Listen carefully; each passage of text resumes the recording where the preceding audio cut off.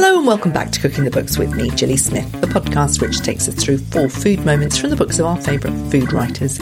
It's about all of life through the prism of food. And this week I'm with second-generation Italian Kiwi Bri DiMattina, who's grown a food forest using permaculture principles in her garden in New Zealand. And I spoke to other Italians that had come from Stromboli to try and get hold of some of the seeds that their grandparents had brought with them. And about 2-3 months later, a little envelope arrived in my mailbox with absolutely nothing in it, just this hand-scrawly script writing on the front and just the seeds loose in the envelope inside. Her book Nostrana, meaning homegrown, is also a parallel story of Italian food heritage in New Zealand. It's about the legacy of her grandparents growing a new world for themselves and their fellow Italians during the economic migration of the early 1900s.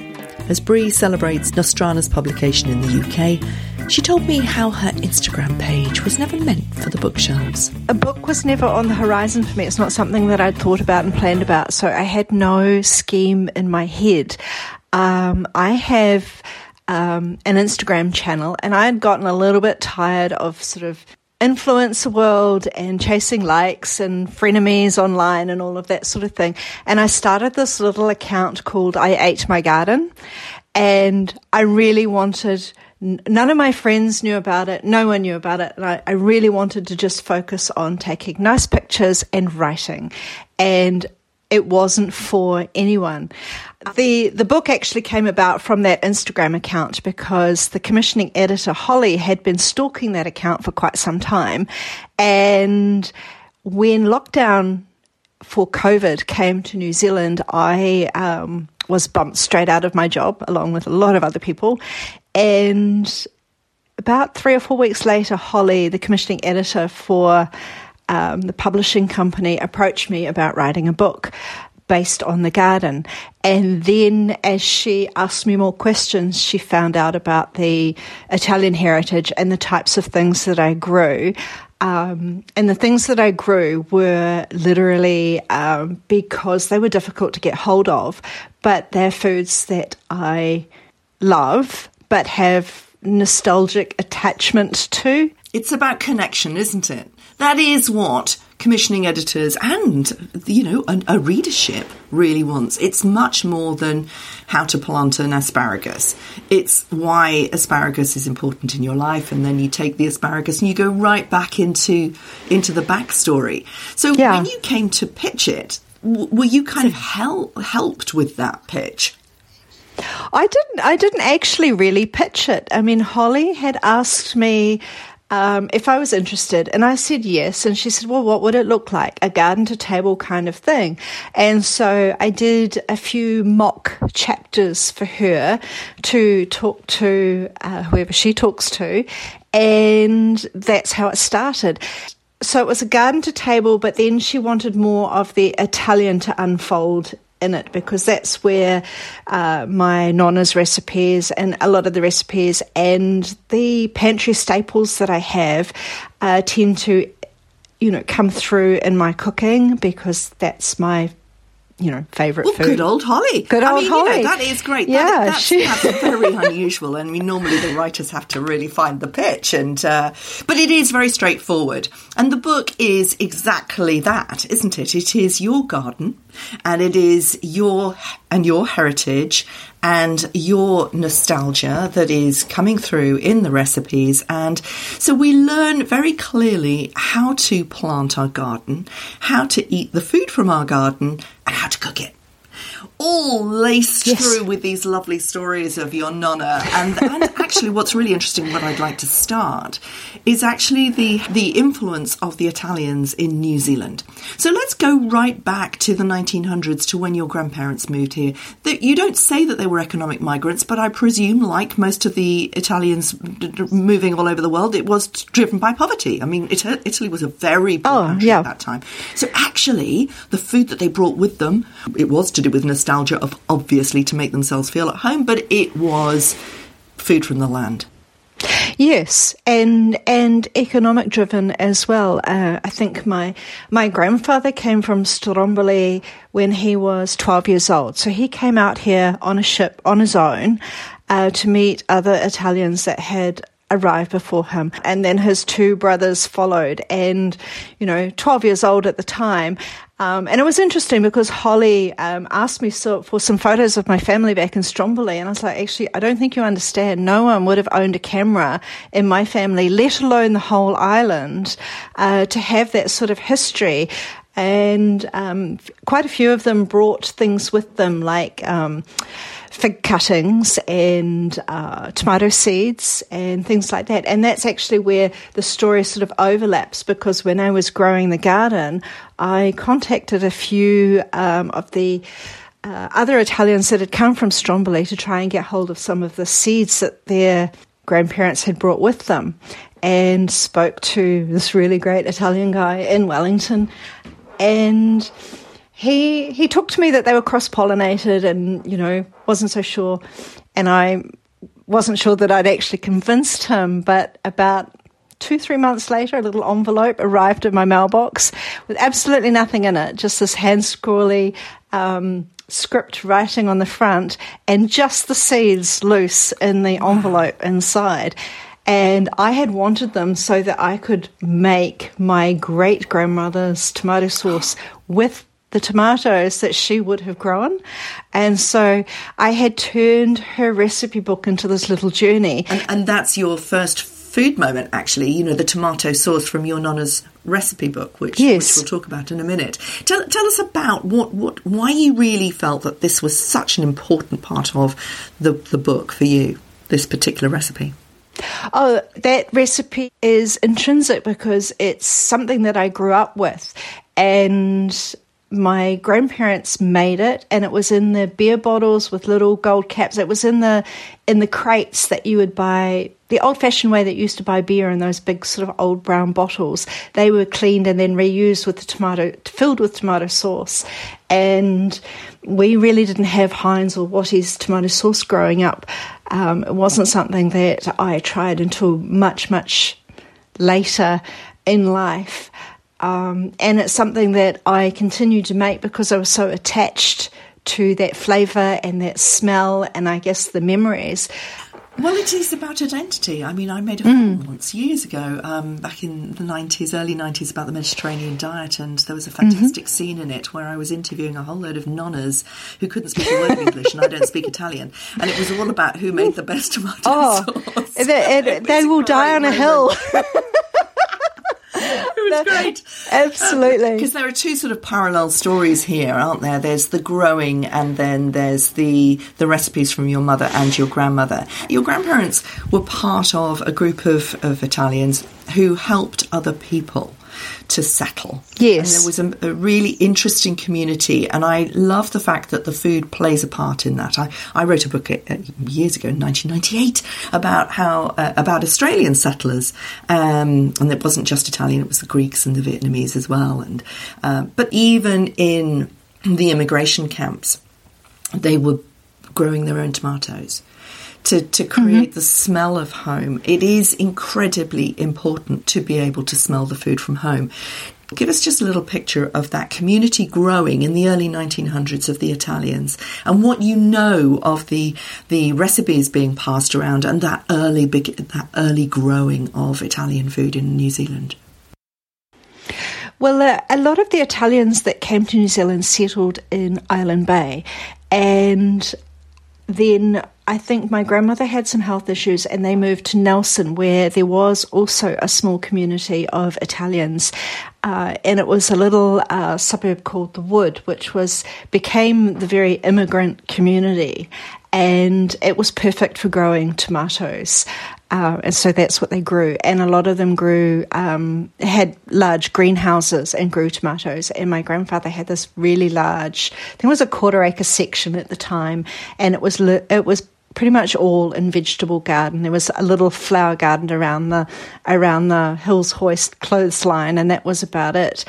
But there are really strong memories of the coffee beans being roasted in the garden shed, and that really bothered the neighbours because it's quite a strong smell, and it was a very tea-drinking society back then. It's not now. We're very fond of our coffee now in New Zealand, extremely fond of coffee in New Zealand.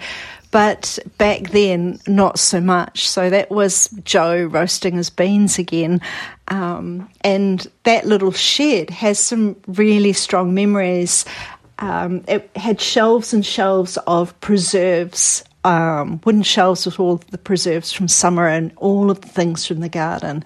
And it was a really tight community. I think I've had people contact me that remember my grandparents and remember having food at their house and meals at their house. And my grandmother in particular always baked. Whoever was coming to stay or coming to visit, she always baked their favourite thing. And when I went to stay with her, she would bake my favourite thing and it would be in the cookie tin. But she would also bake my friends' favourite thing. So when they came to visit, there was these choices in the baking tins of everybody's favourite thing. So it's quite heartwarming when people have found me on Instagram or Facebook and told me these stories that they remember, and it all relates to food. It's so fascinating that it's tied to a lot of these meals that they had. You mentioned your grandmother's recipe book. Yes. That's an extraordinary thing for a woman to be able to write a book at that time when she's setting up a home, for it to have some kind of legacy still. Tell us about that. What do you know about that? Well, I don't think she intended it to have some legacy as such. I mean, there weren't a lot of cookbooks around at the time. And the book is beautifully handwritten in English most of the time. And up in the top right-hand corner of every recipe is the name of the person she got the recipe from or where she got it from. So there's Mole's cookies, and there's Eileen's, and then there'll be her mother's, and the tomato sauce is her mother's. So it's absolutely stuffed full of clippings and recipes that she's written on notepads. Obviously, when she's been at somebody else's house for afternoon tea and wanted a recipe, it's been written out and put into this book. And I obviously have this book now, and I have been making the recipes for quite some time, but a lot of them are written sort of in gallons and pounds and ounces. And a lot of the recipes you have to have seen being made because it's just a list of ingredients. The ricotta recipe is one that I've made for years and years, because in New Zealand, for a long time, you couldn't get fresh ricotta. You could buy it, but it was nothing like what it should be. So I would make this ricotta. And one year I made it and I decided to enter it into the New Zealand Cheese Awards, and it immediately won Champion Cheese. And it is so easy. I mean, tell us how you make your ricotta. I couldn't believe how easy it is. It is so easy. I mean, the way I make my ricotta is probably not the way Italians originally made it. Because ricotta is twice cooked, and you would make the cheese, and then with the leftover whey you would add a vinegar and get sort of another sort of fresh cheese out of it to use to make pasta or cook with, and that's where ricotta started. But to get that really full creamy ricotta, you would make it without having made the cheese first, just from milk and cream, and you get this lovely light fluffy ricotta that's it's almost like little clouds, or a really, really light, fluffy scrambled eggs kind of texture in your mouth. And when you make ravioli with that, it's just heaven. Amazing. Your second food moment is the pizza dolce. Oh, the pizza dolce. That's Nonna's. And that I hummed and hawed whether that recipe went in the book for quite a long time. And then I thought, well, no, food's about generosity and sharing. But it was a recipe that she didn't share. Whenever somebody wanted the recipe, she would make them the cake. And so many of my friends and family have, garnered this recipe now and been off trying to make it, or not trying to make it. I mean, it's actually quite a straightforward recipe, but it's lemon and chocolate custard in a casing, basically. So if you're a custard square fan, it's like the elite Italian version of that. Perfect with a little espresso in the morning. Yes, that's how I do it. But one of the problems with that is that you have to have secured your piece for the morning when the cake is served, because there's never any left. And then there's lots of others in our family that do the same thing. So there's these squirreled away slivers of pizza dulce. But it comes from Napoli, and your nonna would tell you all the stories of her childhood. This is where it's actually quite difficult, because both of them died when I was quite young. So Papa, that's Giuseppe, and everyone called him Joe, but he died when I was probably about 8 or 9 years old. And my grandmother not long after, maybe 11 or 12. So I really didn't get a lot of the stories, because a lot of that history in New Zealand was quite fraught. A lot of Italians arrived before the war, and they weren't entirely welcome here. Well, more than that. I mean, you say that they had to actually go to another island. Yes. There was a real fierceness from the local population towards these recent immigrants. Absolutely. A lot of the... Even though a lot of the Italians had been in New Zealand, like my grandfather had been in New Zealand since 1922, so a really long time. Yeah. And a lot of them were what you call naturalised, which means they were citizens. But they were still rounded up and put on this tiny little island with a lot of Germans, and they were left there. And it's a tiny island called Zomes Island just off Wellington Harbour. Not a big island. You could probably kayak around it in less than an hour. And that was, in that time, that was taking away the breadwinner of the family. So a lot of the families had to sort of really band together and look after each other. So there is quite a strong community because of that.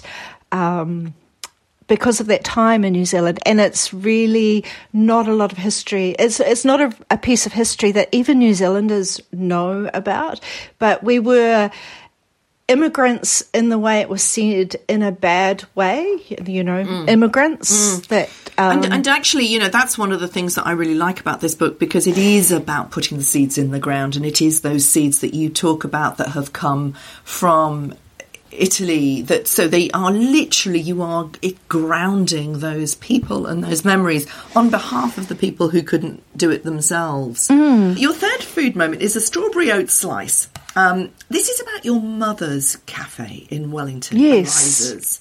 It's a massive food heritage. It's as well as the seeds growing through the ground in your Nostrana, in your own homegrown garden. There's these mothers, these grandmothers who are creating this food for their new world. Tell us about Eliza's. Oh, I absolutely grew up with food as front and centre. Eliza's was a cafe that my mother had in the 80s, and it was just down the side road of a really, centre point department store in Wellington, and it had all of the old-fashioned, beautiful treats, club sandwiches and asparagus rolls, and had a really amazing chocolate cake, which didn't make the book, but the spiced apple cake and the oaty slice, amongst other things. And the oaty slice was something that used to appear in our lunchboxes, because I was obviously at school, and the leftovers from the cafe would often appear, and I say leftovers in a really broad sense of term. We were getting beautiful cafe food in our lunchboxes at school, because my mother would have done the baking, and all of those nice sort of chewy end-cut pieces that might not have been perfect, that was lunchbox. The strawberries you grow, and yes, for me the book really is about growing. It does have some fantastic recipes, and we've barely even talked about that when we're at the end of the show. Tell us about your permaculture philosophy of growing. Oh, my philosophy of growing, it's obviously developed over the years, and it was quite a long time before I actually realised I was a gardener and that I was growing quite as much as I was. It just slowly crept up, and there would be more and more plants. Strawberries is one that I've identified in the book because it's just so easy. Really, your only issue is to beat the birds when the strawberries ripen. And I'm not a huge preserver. I used to be because of my grandmother, but It's quite labour intensive over summer, which is when you want to be outside and doing things. So I've changed my garden around a little bit so that it's grazing all year and tried to find plants that produce at different times. And I have a completely spray-free garden.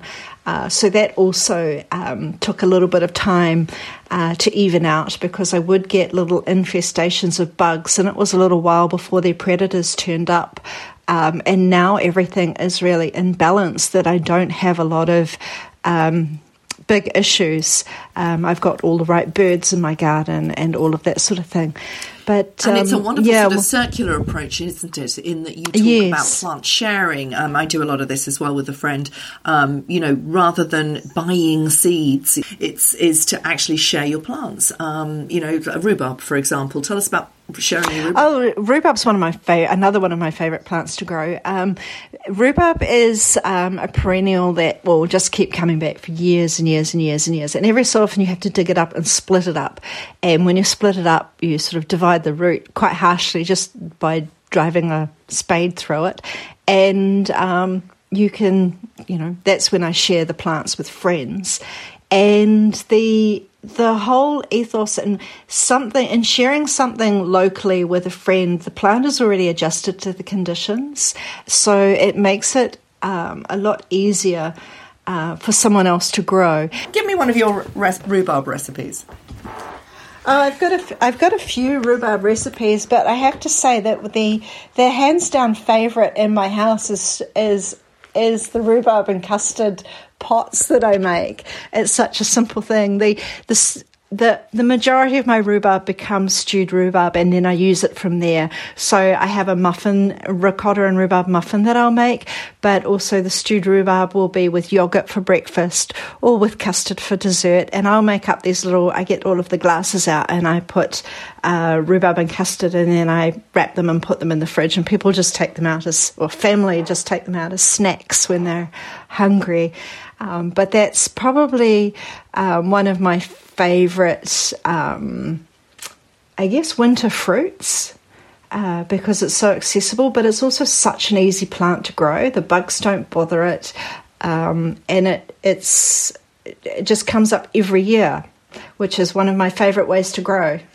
It does make for a messy garden when you're doing the ecosystem, because you do have to let the plants go to seed. So not deheading them, you do have to let the seeds fully develop. So which is what should happen naturally. It is what happens naturally, but we've become accustomed to tidying our gardens, and I'm always putting a caveat when people say, I really want to see your garden, and I have this picture that they think there's going to be this perfectly manicured garden, and it's not. It's far more wildflower, which is what the bees want. It is. All of the insects and bugs. I mean, it's a bit crazy, isn't it? I mean, what do you think about gardens and climate change? Oh, absolutely. And the thing is, the plants that do well in your garden, and you save the seeds from those plants that do well in your garden, and then every time the climate adjusts, your plants adjust, you choose the best adjusted plant and you save the seeds from that.